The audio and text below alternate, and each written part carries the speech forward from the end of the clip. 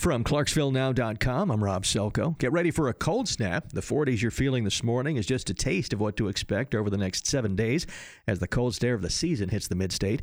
Temperatures will drop to the low 30s by the weekend with frost and a possible freeze for some areas. Intelligence officials say the 4 American troops killed in Niger were on a mission to find a high-value target. The top U.S. general went before reporters Monday to answer questions on the ambush.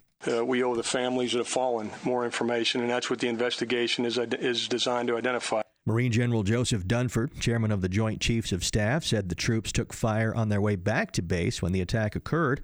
He acknowledged there are still many unanswered questions nearly 3 weeks after the attack.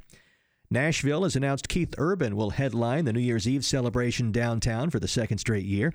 In light of the Las Vegas concert attack, organizers say they are refining their security plan with local, state, and federal officials. Fort Campbell holds a job fair tomorrow at the Soldier for Life Center. Hours are 9 to 2. Employers include the Dixon County Sheriff's Office, U.S. Secret Service, hospitals, and healthcare companies. Download the Clarksville Now app for push notifications of breaking news, available on the App Store or Google Play.